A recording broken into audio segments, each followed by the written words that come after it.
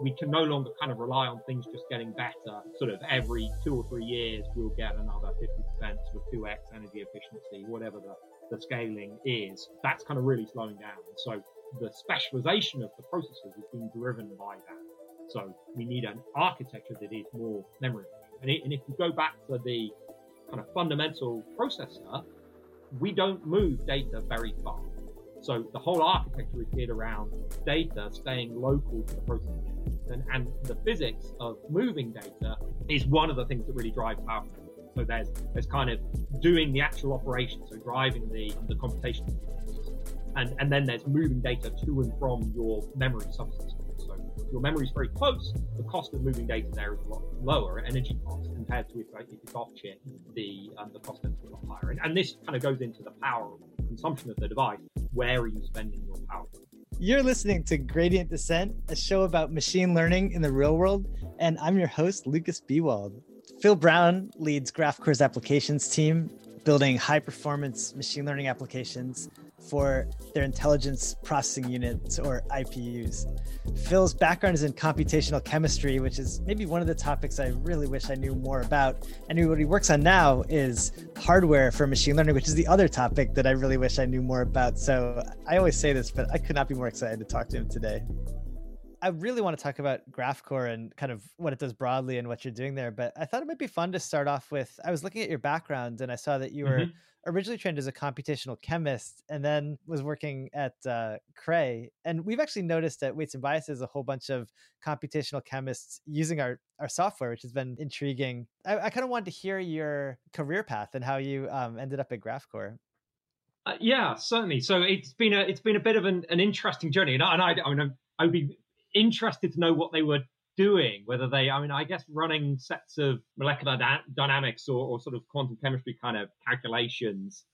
It seems like there's a lot of kind of drug discovery and some material science. Yeah. Okay. Yeah, that's pretty much what I used to do a long time ago. So running sort of computational simulations of various different states. The way I ended up in sort of machine learning space was kind of via the high performance computing arena. And actually my PhD was writing computational chemistry code, so quantum chemistry, density functional theory, embedded inside a molecular dynamics simulation, and actually looking to try and accelerate the density functional theory, the quantum chemistry bit of that, using very early accelerators. So actually I did a PhD at the University of Bristol, and there was a company in Bristol called ClearSpeed that were building an early numerical accelerator. Think before we had GPUs, before that kind of period, or right when the first GPUs were coming out, about the same time the cell processor came out, if there are any other people who were playing around. So PS1, that kind of era. And this company was trying to build double precision, so sort of HPC accelerators.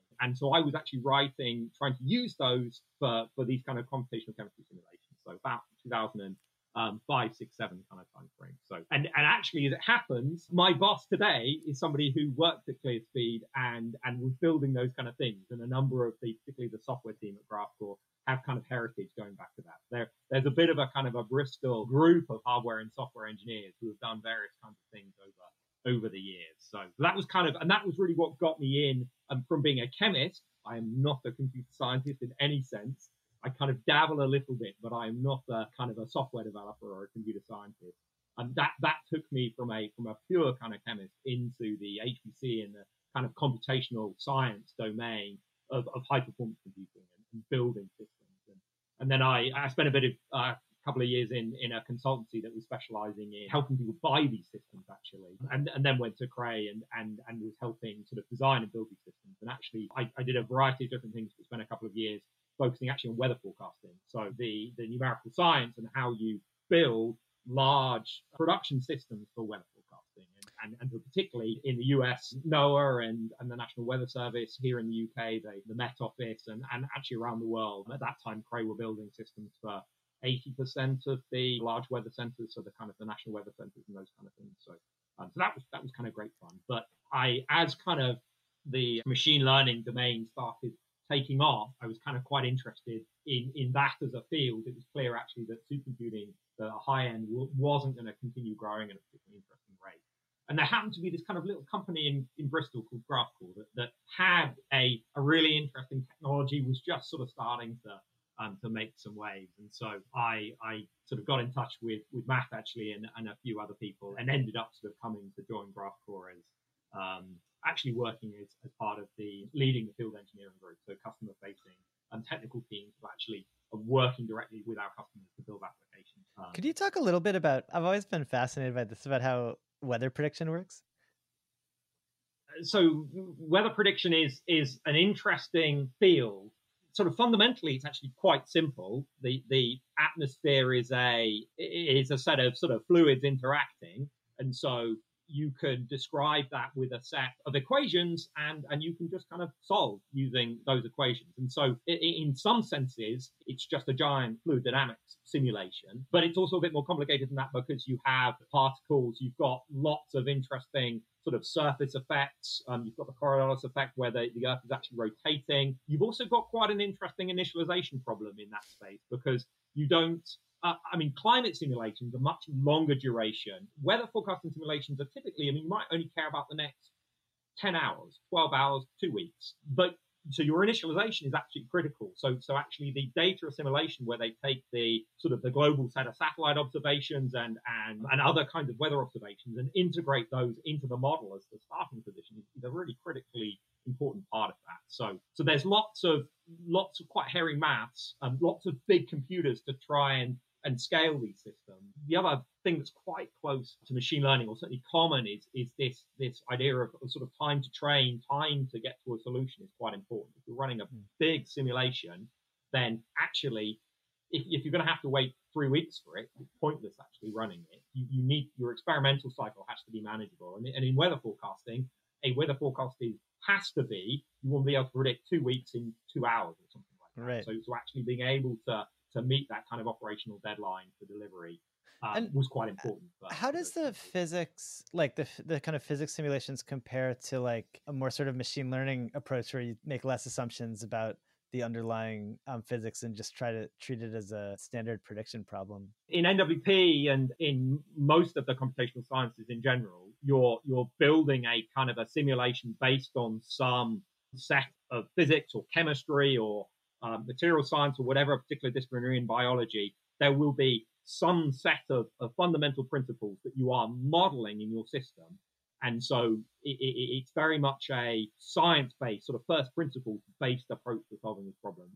They typically do have approximations in them. And so actually there's quite a bit of interest, I think, particularly in the climate field, but also in the weather field, of replacing some of their parameterizations of systems where the physics is too expensive to run. So the particle interactions are too expensive to model directly at large scale. And so up till now, they have used approximations for that, actually trying to replace their basic approximations with machine learning models that will be cheaper or more accurate or both.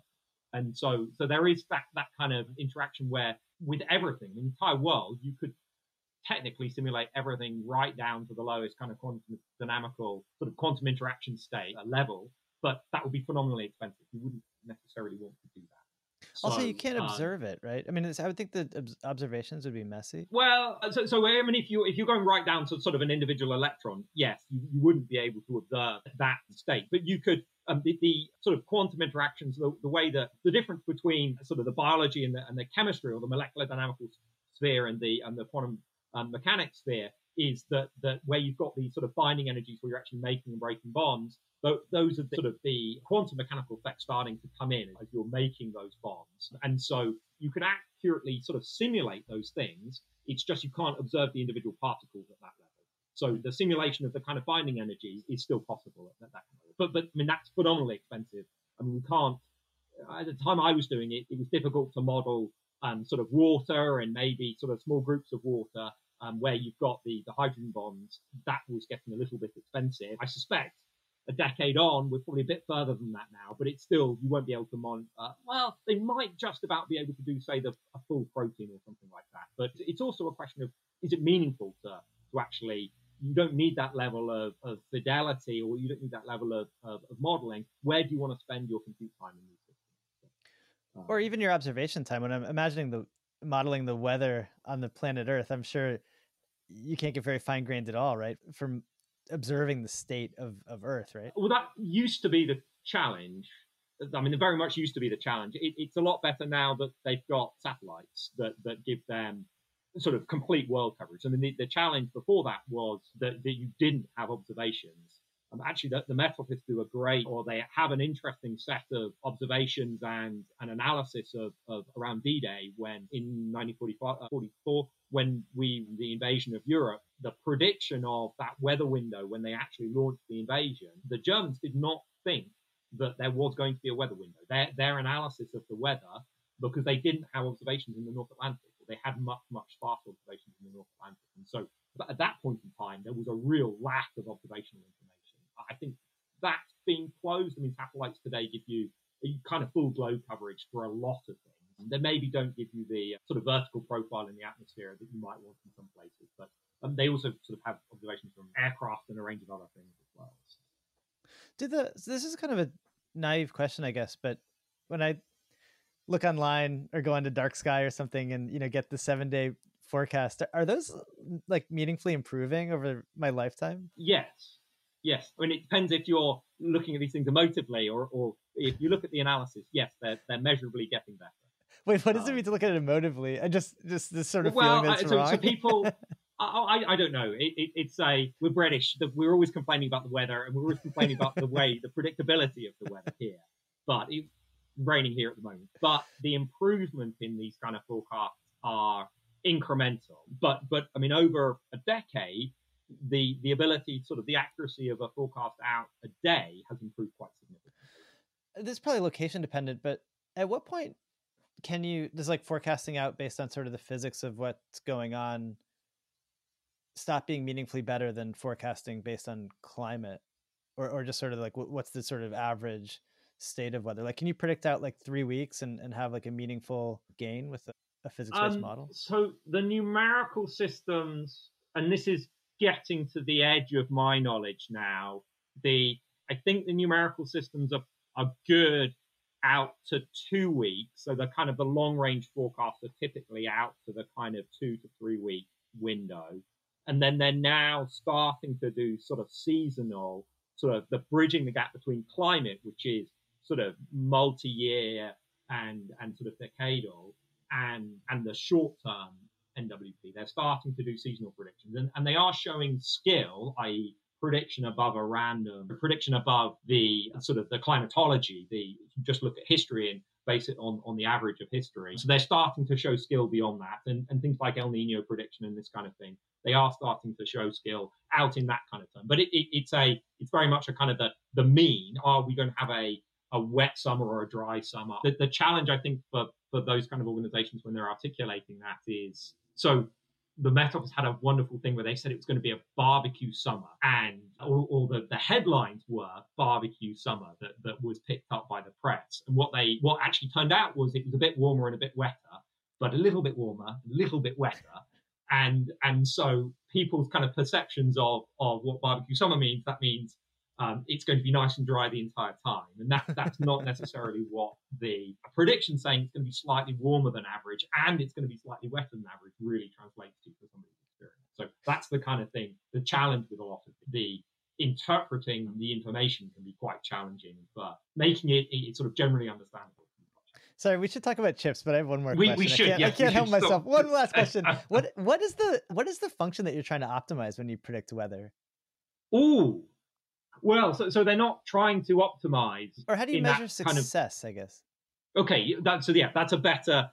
So they have a very wide range of metrics. So they're looking at sort of sea surface temperature. You're comparing the state of the atmosphere that you predict against the state of the atmosphere that actually exists. So you'll have a set of observations. And so the temperatures, the atmospheric pressures, the amount of precipitation, there's a huge range of skill scores that these organizations generate. I mean, if you're interested in this, ECMWF, which is the European Centre for Medium Range Weather Forecasting, has quite a detailed set of kind of, if you go and dig into their webpage, quite a detailed set of analysis on their forecasts. And as they're producing new forecasts, they're producing analyses of where is it improving and where is it sort of degrading relative to what they had before. And ideally, you want all of the numbers to be green. And so they're doing quite a lot of work there. And you can actually see the evolutions. And mean, going back to kind of computing, you can actually see the evolutions in computers there as well, because they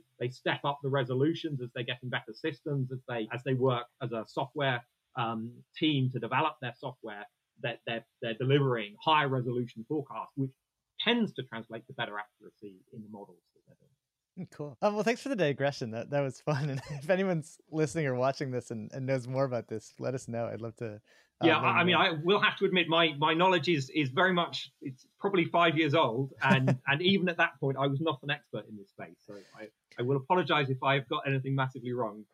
Please correct me. Well, it's okay. So I guess you sort of mentioned that you felt like high performance computing like wasn't growing as fast as what GraphCore is doing. I guess what is the difference between kind of high performance computing and GraphCore? Like why isn't it sort of the same kind of problem with the same kind of hardware solution? Well, so I would say that, and I should say I don't really know what high performance computing is, so I think I need some definitions here to even understand the point. Sort of high performance computing in the sense of numerical simulation, where you're using a set of physics or chemistry to create a model of a system and generate some kind of prediction of behavior. That's generate some kind of output. And typically those systems are relatively input light. So you'll be inputting a small amount of information, a model of or the structure of a protein that you want to have, and a ligand that you've got an interaction with, or a description of a furnace or something like that, and a flame. And you want to understand how that system behaves. And so you actually generate huge amounts of information out of those kind of systems. So, and there's a huge space, and it's been going for many decades, and has in the past 20 or 30 years and sort of been growing moderately fast. The machine learning space is really geared around taking very large amounts of data, and using that to kind of build, rather than apply a set of rules to that data. You're using the data itself to kind of build the model system and to learn the rules itself. So it's a learning system rather than a system that you're designing to solve a problem.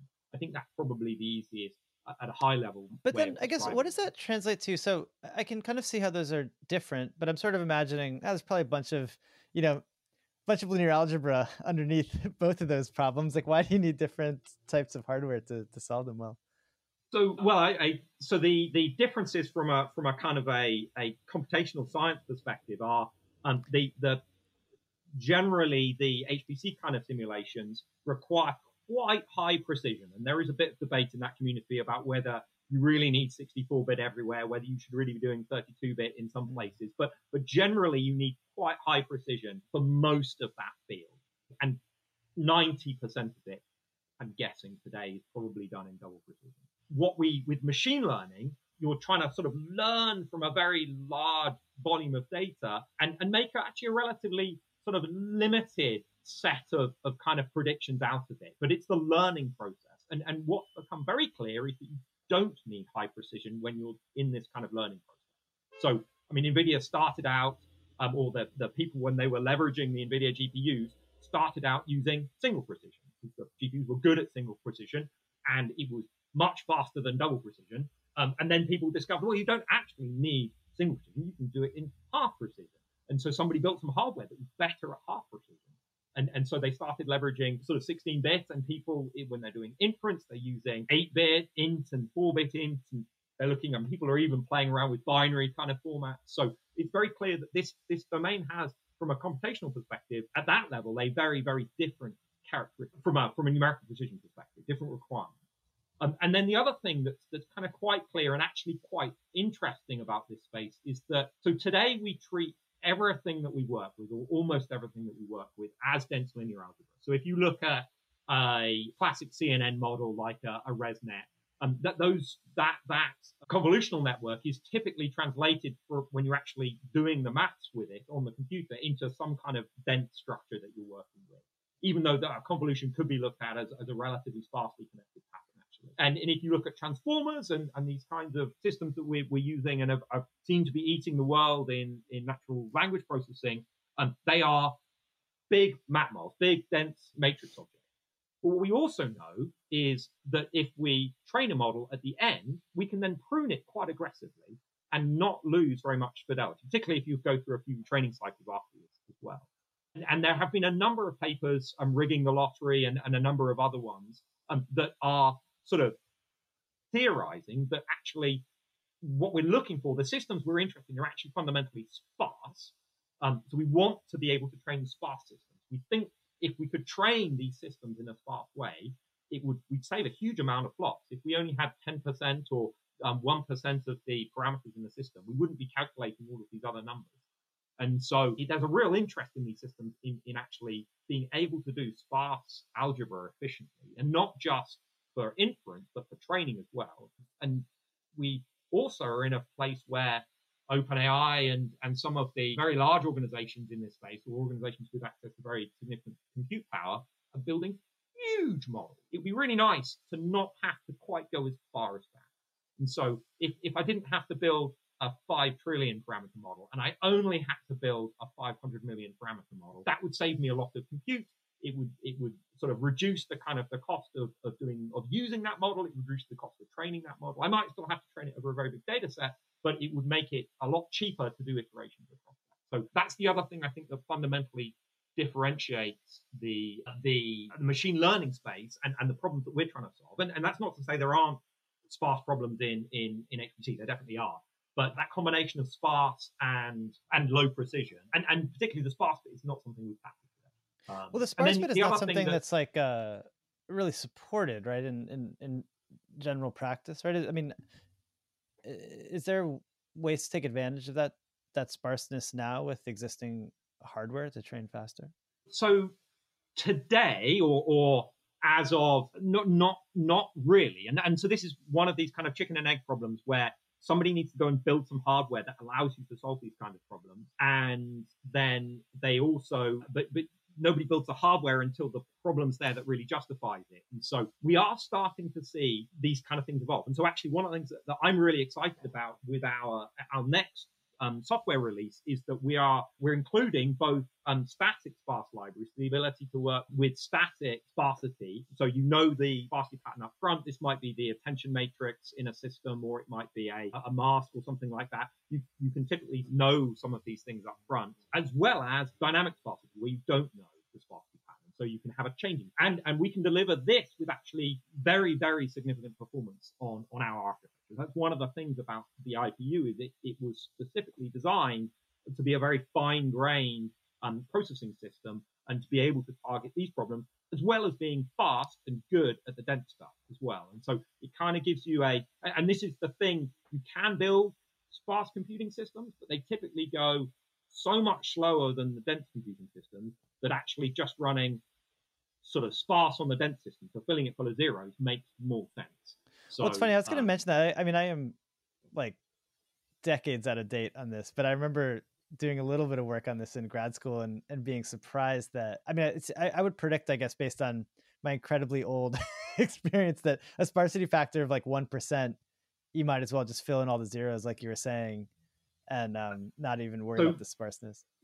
Yeah, and this is, I mean, going back to kind of the HPC space, this is, people never use the sparse solvers in the HPC space because they're so slow, or the sparse linear algebra, unless they've got a 99.9% sparse problem, in which case they start making sense. So some of the interesting things about the characteristics we have in machine learning is that they aren't that sparse, actually. So they're dense enough so that doing the kind of the pure sparse arithmetic doesn't necessarily make sense. But we also believe that some of our structures are big enough that you can get away with having sort of small dense blocks within them. And so the thing that's really difficult with 100% sparse systems is, there are a couple of things that are difficult. The access patterns moving around a lot is something that's quite difficult to handle. But from a really low level computational perspective, the way we get efficiency on all of these compute architectures is by having kind of dense block structures that we work with, and particularly two-dimensional functional units. And so if you want to keep those busy, you need sort of a block of work that's about the same kind of size as those units. And so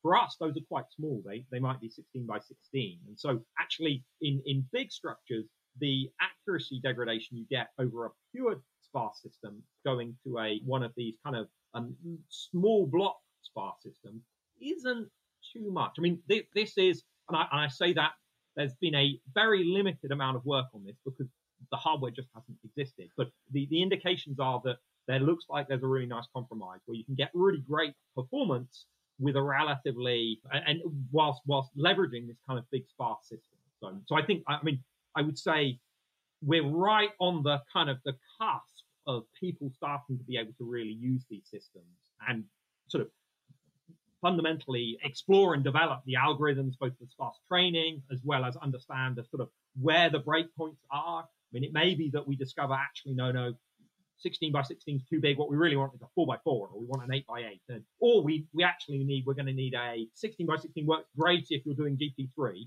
and you've got really big matrices, but it doesn't work so well if you're doing BERT and you've got slightly smaller matrices. And so there's a sort of a trade-off in terms of relationship versus the hidden size or something like that. So I think we don't know. That's what's kind of so exciting at the moment, is that there is some really sort of new ground. And I would say the one thing that attracted me to this space was growing clearly a really interesting field, but also virtually, I wouldn't say completely greenfield, but there's so much that we don't know. I mean, the evolution over the past 5 years has been astonishingly fast, and it's been really exciting to be part.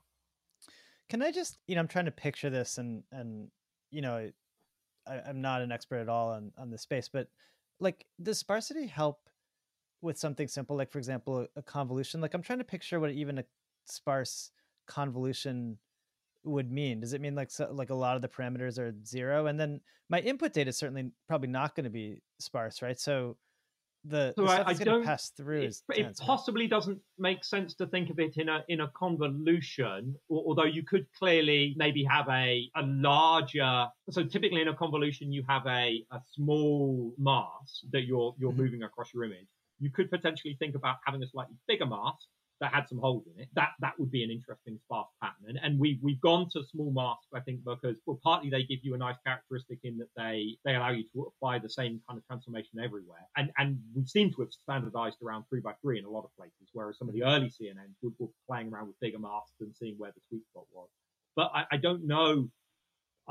So I don't know whether the standardization around 3 by 3 was a performance, as in the accuracy of the model you were making, whether it was a computational compromise in that it was a lot cheaper and it didn't cost you that much in terms of accuracy, but whether actually there's a better sweet spot with a bigger sparse mask. I mean, it does feel like there's some intuition that, like, for example, if you're matching images, like pixels close to each other would be more relevant to each other than and I think that's certainly, and you would be picking up the kind of sort of edges and those kind of things that you're thinking about actually sort of going through an image processing process. That I think there is some logic there. So in the image context, I'm not actually very sure how we might be able to use this, other than it's a new toy. I'm sure somebody's going to go and play and find somewhere where it's interesting. I think the area that we're seeing probably the most interest is in the places where you're currently using sort of fully connected layers, and you don't want to have to keep paying the cost of having a fully connected layer. And so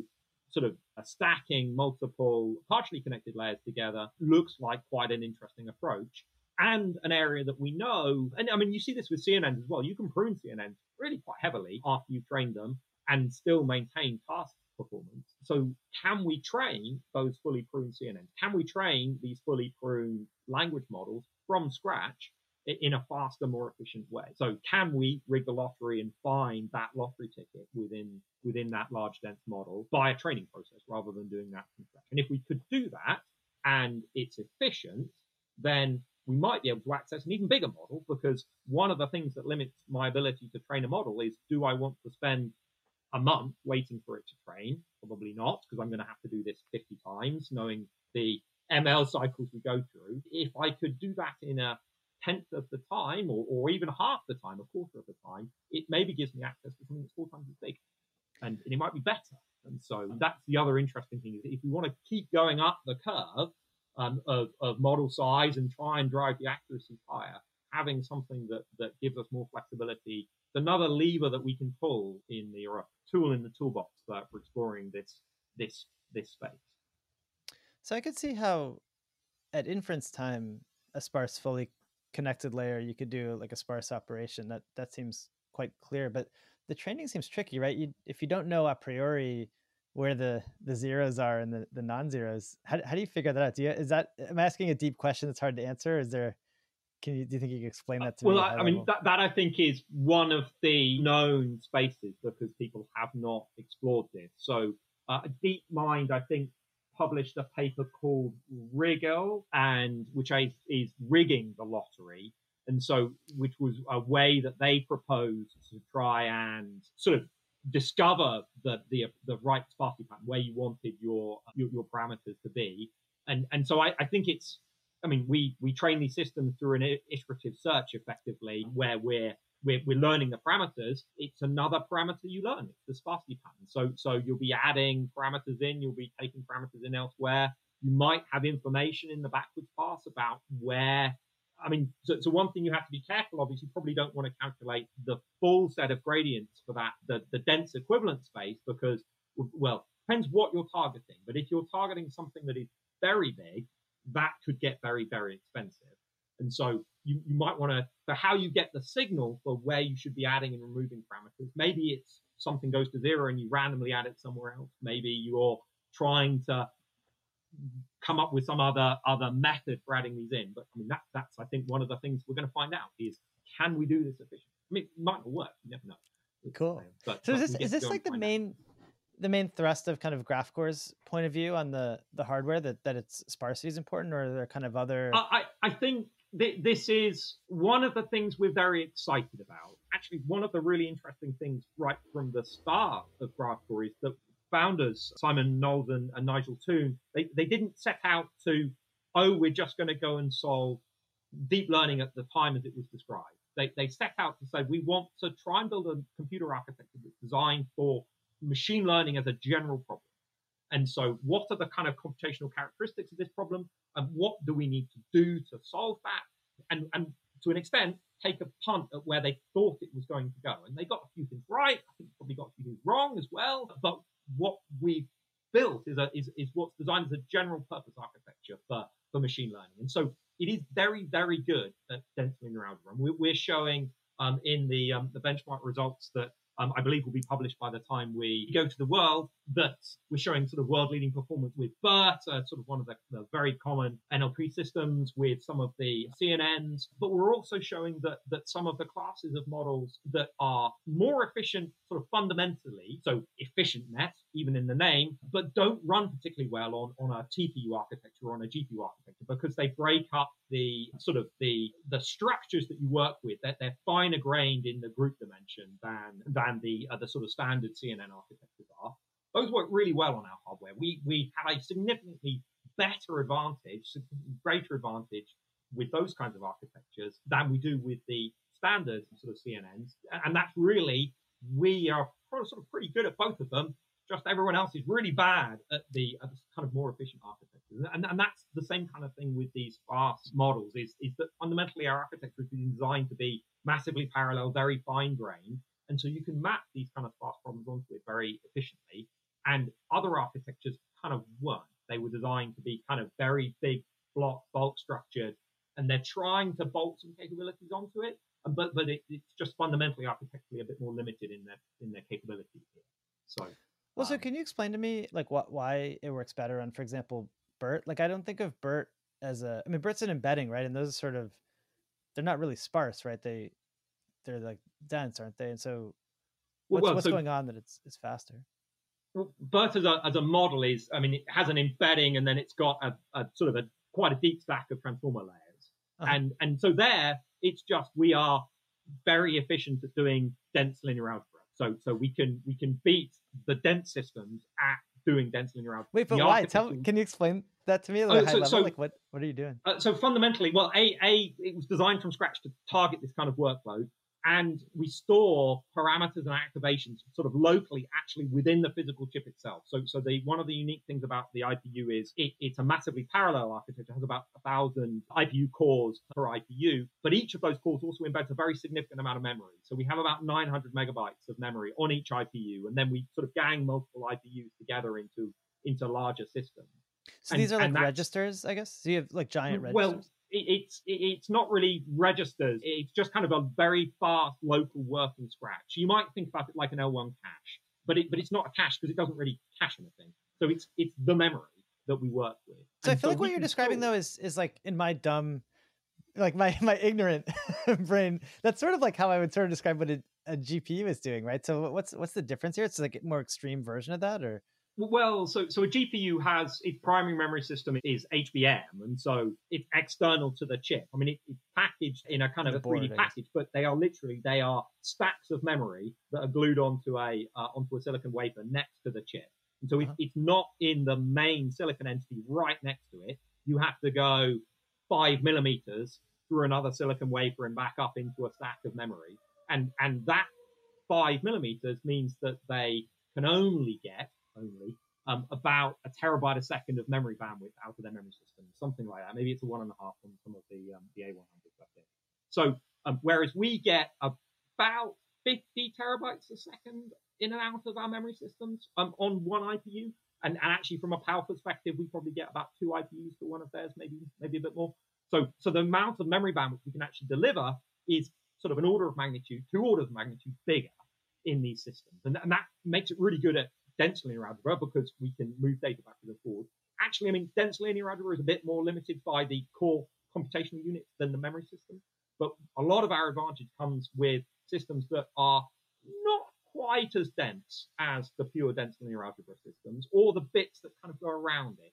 And so sparse systems, some of these other kind of flavors are that's where we really, really step out. So we're better on BERT, but we're a lot better in some of these other places. So I said this to an American who didn't really understand me when I said it was kind of like jam today and jam tomorrow. So we're really good today, and then you also get some great things to come tomorrow as well when we start to actually be able to exploit these new kinds of applications.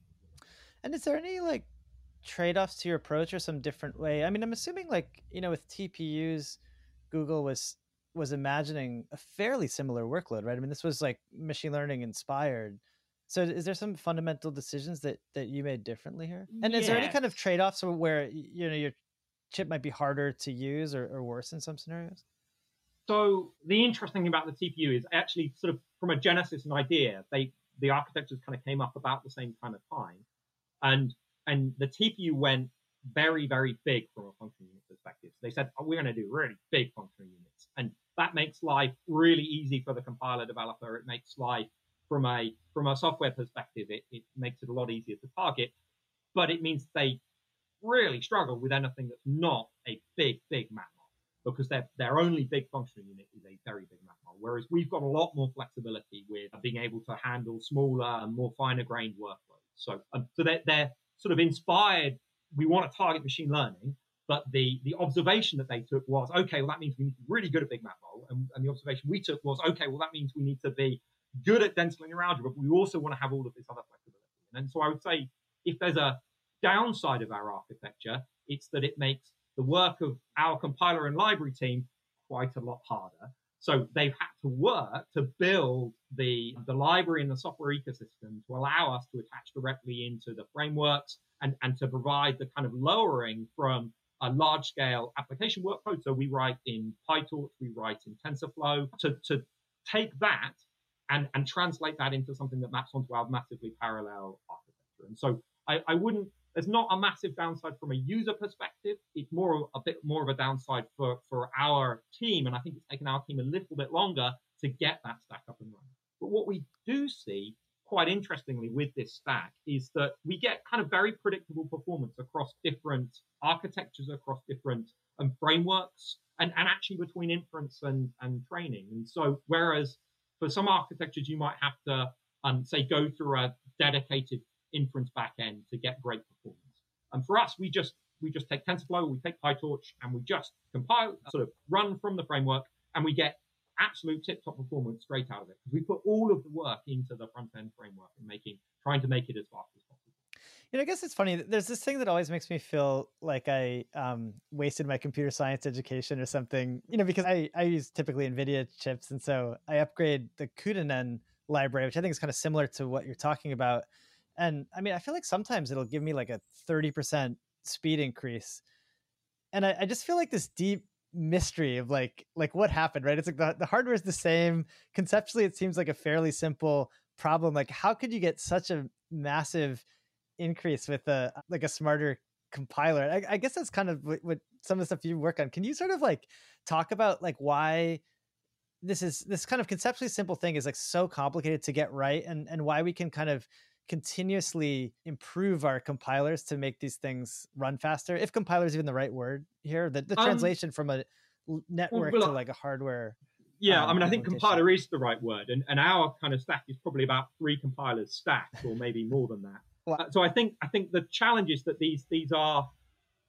Now if I was a computer scientist, so I think that these kind of compiler transformations are an NP hard problem. I think, but I might be wrong. So, but I think that's wise, that actually solving these kind of systems is quite difficult, and so the compilers are typically developed to be quite general, or ideally you want a compiler that you can feed it anything and it will give you something that works. And then, but it won't give you something that's 100% optimal in every domain, because that's a very, very tough problem to solve. And so as you find new sort of applications and architectures, then you might put a bit of work into trying to optimize the performance of those. And so sometimes what you're seeing is that the software engineers will have found or have come up with a different way of laying out the data sets, or sometimes these might be fundamental sort of architectural innovations in that they change the behavior of systems. So that I think is what you're observing here, is that the GPUs have a very different execution model, and so sometimes when they're fusing and doing some kind of transformations, they can actually that helps them in some particular areas. So they're well, I don't really know too much about the development details of those kinds of platforms, but for us, I mean, one of the things I think we've observed is that I think we've still got quite a lot of headroom. So one of the other things that I'm excited about is that we are quite young in our development process of the libraries and the software. And I think we've got quite a lot of performance headroom. So there are some numbers that I've done on the back of the envelope, and I know how fast the chip can go. The chip can go at 250 teraflops, and it can get very close to that sort of sustaining linear algebra. And I know that some things I put through it don't go that fast. And they probably should go faster than they're going at the moment. So that gives me quite a lot of hope, actually, that even the things that we're talking about at the moment have quite a lot of potential. And that's really the compiler we have is doing a pretty good job, but it's not doing a perfect job. And if we go and make it better, it will give us a better set of performance. And so, I mean, that's work. And actually, some of the people that are doing this work are exceptionally capable engineers. And so it's just a case of giving them enough time and space to do some of this optimization. And so are your chips commercially available? Could I buy one and try it out? Yes, absolutely. And actually, we are just about to launch the second generation of our processors. So we actually launched the first generation a year ago, I believe. And they've been adopted and deployed into Microsoft Azure. And so we're really excited actually about the second generation of our product will be, when we announced this, I think a month or two ago, is coming very soon. And the interesting thing is we've slightly changed the form factor that we're deploying these. We used to build sort of things that looked a bit like a GPU, a PCIe card. We've actually moved to a kind of a slightly more integrated form factor that has 4 of our IPUs in. Looks a bit more like kind of a one-use pizza box sort of server, and is designed explicitly to scale. And so we've moved from kind of thinking about systems that are sort of server-based with a host processor and a set of sort of accelerator cards to a system that's designed to be able to kind of just rack multiple of these IPU machines together and cable them with an interconnect. And you have hosts remote across the network. And so disaggregate that host from IPU processing, but also scale IPUs. We can go from sort of 1 to 64 out to thousands of IPUs in a very tightly integrated. So yeah, we're really excited about this, and actually the performance, the scalability, all of the kind of aspects of this as a technology are really interesting. And we're talking about some classes of models, BERT, sort of ResNet. We've talked about some of these kind of CNNs. Actually, these are all, BERT's fairly big today, sort of a couple of 100 million parameters, but it's nowhere near the really, really big models that people are working with. So I think that's some of the things that we're really interested in, is being able to drive the scale of these kind of training systems, but also try and do it more efficiently. And so it give people the tools to train large systems or train systems to high levels of accuracy without needing to go all the way into that completely dense domain. Do you worry about some of the things that have kind of been in the zeitgeist lately around models getting bigger and bigger, like, only the biggest companies having access to be able to train them, or like carbon footprint? Like, is that a real effect? I imagine it might actually help you, but maybe bad for Um, society. so uh, the societal sort of impacts of access to this technology are a fascinating topic. I'm probably not one for this, because I suspect we could spend another hour on that alone. We're really focused around trying to make this kind of technology available to as many people as possible, and also as efficient as possible. And so I think the way that we'll lower the bar for access to this kind of thing is by enabling people to run models that are more efficient, and enabling them to work with architectures that don't require $1 billion of compute to train the model. I mean, the big challenge around that is always going to be access to the data, because I mean, the one thing I'm a compute person. I think about the compute. We also, to a certain extent, have to think about the data and access to that. And really, that's the bit that seems to be favoring some of the very large organizations today, is just that they have the ability to pull together the training sets that most people don't have access to. And so there are two sides to the kind of the access to this kind of technology story that I think are. What about energy issues? Do you think that over time, these kinds of chips will become a significant user of energy? I'm not convinced, compared to the rest of the fleet of kind of web service infrastructure in the world, that ML is ever going to get to the scale where it's more expensive than they are. So I think didn't Google say that some huge fraction of their compute centers was doing inference? If they have, I've missed it. So that would be an interesting observation. So I mean, it's not going to be zero. And so the question, I think, is how much of a percentage of that it is, and also how much of it is going to be sort of training versus inference. I mean, I guess if they're driving their search backend via inference, and if they're driving all of the backends, sort of Google Photos and YouTube and all of those kinds of things, and certainly they are, actually, right? I think. Well, yes, I get. So you sort of follow down that. Maybe it is, but it's yeah. So I think you could be right. The inference workload could look quite large, but again, I think that's probably an area where you would be looking to deploy dedicated chips. And this is why people build dedicated chips, is because they're more efficient than the general purpose chips. And so the whole idea of trying to do this is to make something that is more cost effective. So it costs less in terms of dollars per model trained, or dollars per inference served to your customer. And part of that's the power cost, part of that's the procurement cost of these kind of things. And so I think that kind of comes into the package. That's why we build these kind of special purpose architectures, or at least specialized architectures. And I mean, the other comment is, with the slowing down of Moore's law, so very significant plateau in the rate of improvement, or the shrink, and also the energy efficiency. We can no longer kind of rely on things just getting better. Sort of every 2 or 3 years, we'll get another 50%, sort of 2x energy efficiency, whatever the scaling is. That's kind of really slowing down. And so the specialization of the processors is being driven by that. So we need an architecture that is more memory efficient. And if you go back to the kind of fundamental processor, we don't move data very far. So the whole architecture is geared around data staying local to the processing entities. And the physics of moving data is one of the things that really drives power consumption. So there's kind of doing the actual operation, so driving the computational units. And then there's moving data to and from your memory subsystem. So if your memory is very close, the cost of moving data there is a lot lower, energy cost, compared to if it's off chip, the cost tends to be a lot higher. And this kind of goes into the power consumption of the device. Where are you spending your power consumption?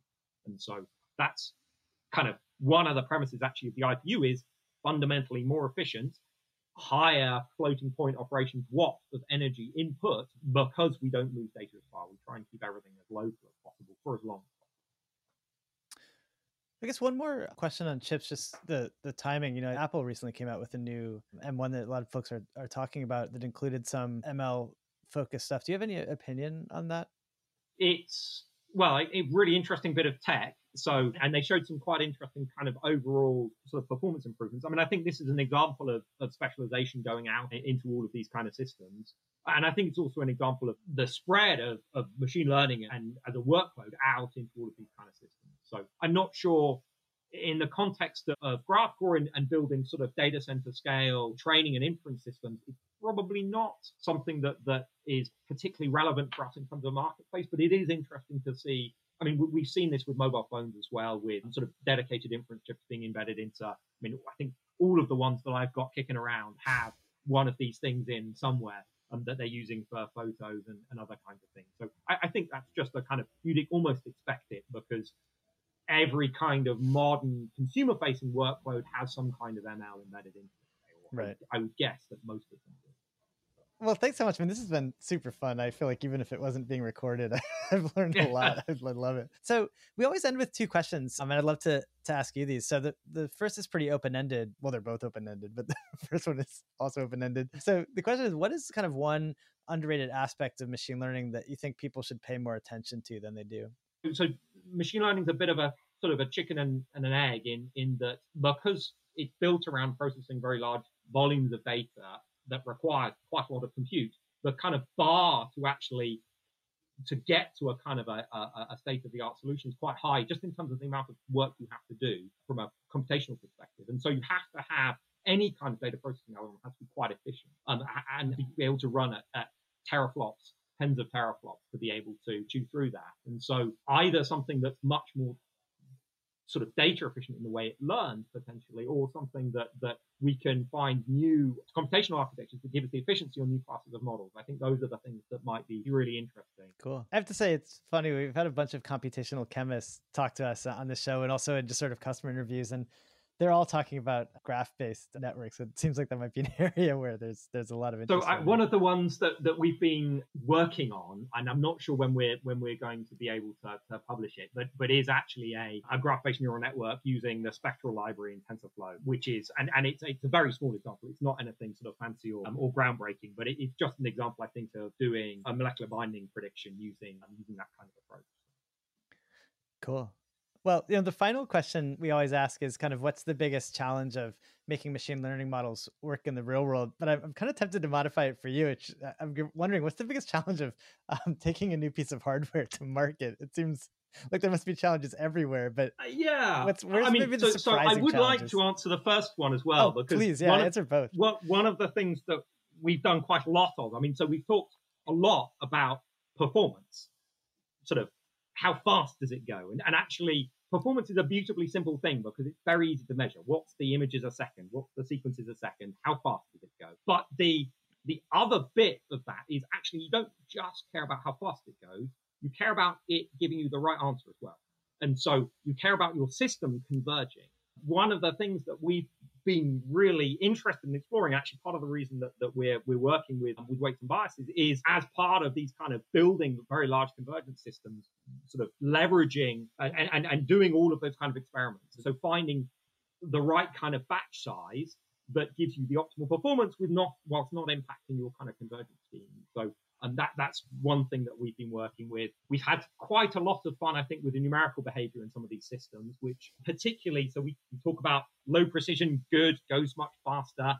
Also dangerous because you need to manage the precision a little bit more actively than you might do in some other kinds of systems. So building a system that is both computationally gives you great performance and also gives you the right answer. I think that's kind of one of the things that we found sort of interesting as we kind of bring these systems up. And particularly, I would say that the first generations of our systems, we had some really interesting sort of convergence schemes running very, very low batch sizes, showing actually extremely rapid convergence, even on some big models. And they were really good. The one thing that we observed today, looking at our large scale systems, is that they wouldn't scale.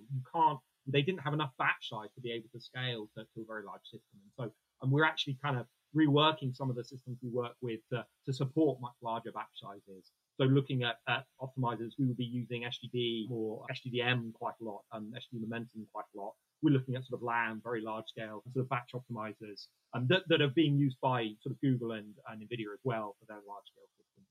So that's certainly been something that's been a whole bunch of fun. And I would say it's been very challenging. I mean, the number of hours of compute time that we have been sort of spending, sort of developing these kind of systems, and to a certain extent, finding the bugs in the model sometimes where, oh, we've got the layers wrong, or there's something that's just not quite laid out correctly, and that's impacting the convergence of these systems. We need to go and find that. So there are those kind of things. In terms of actually building, sort of bringing the kind of new hardware to market, I mean, that has been a tremendous journey. I mean, it goes all the way from completely new architecture, massive amounts of memory on chip. How do you, at the fundamental silicon level, test that system and make sure you've got that your processor actually works? So that was an interesting problem that some of our team had to tackle, and we very successfully worked through. How do you take one of those systems and integrate it together into a cluster of 16 IPUs, a cluster of 64 IPUs, a cluster of 1,000 IPUs? How do you make that kind of system work at that kind of scale? How do you take all of the various applications and map them down to the frameworks? How do you support multiple different frameworks efficiently? I mean, there's been lots of fun across all of these spaces. So one of the things I would observe is sort of building these very large scale training systems is one of the big challenges. I mean, it's one of those kind of really big. It's a bit like building the old supercomputers. It's the grand challenge problems of our time potentially. So it's quite interesting to go and try and do that from scratch with a completely new set of architectures. And actually, I mean, one of the fantastic things about GraphCore is how quickly we can move through some of these processes. So yeah, there have been a lot of challenges through that phase. I would say we've met most of them with great success, which is quite nice. And we're at the point where we can now bring this all to the world, which is very exciting. That's so exciting. It seems like such a fun job. And congratulations on the latest benchmark. We'll definitely put a link to that in the show notes. Yes, thanks very much. I mean, it's been a lot of work from quite a large team of people. So and actually very little from me. So the hardware and the software teams at GraphCore have been beavering away for a long period of time, and they have all done a really fun job. Awesome. Thanks for your time. Excellent. Thanks very much, Lucas. Doing these interviews are a lot of fun. And the thing that I really want from these interviews is more people get to listen to them. And the easy way to get more people to listen to them is to give us a review that other people can see. So if you enjoyed this and you want to help us out a little bit, I would absolutely love it if you gave us a review. Thanks.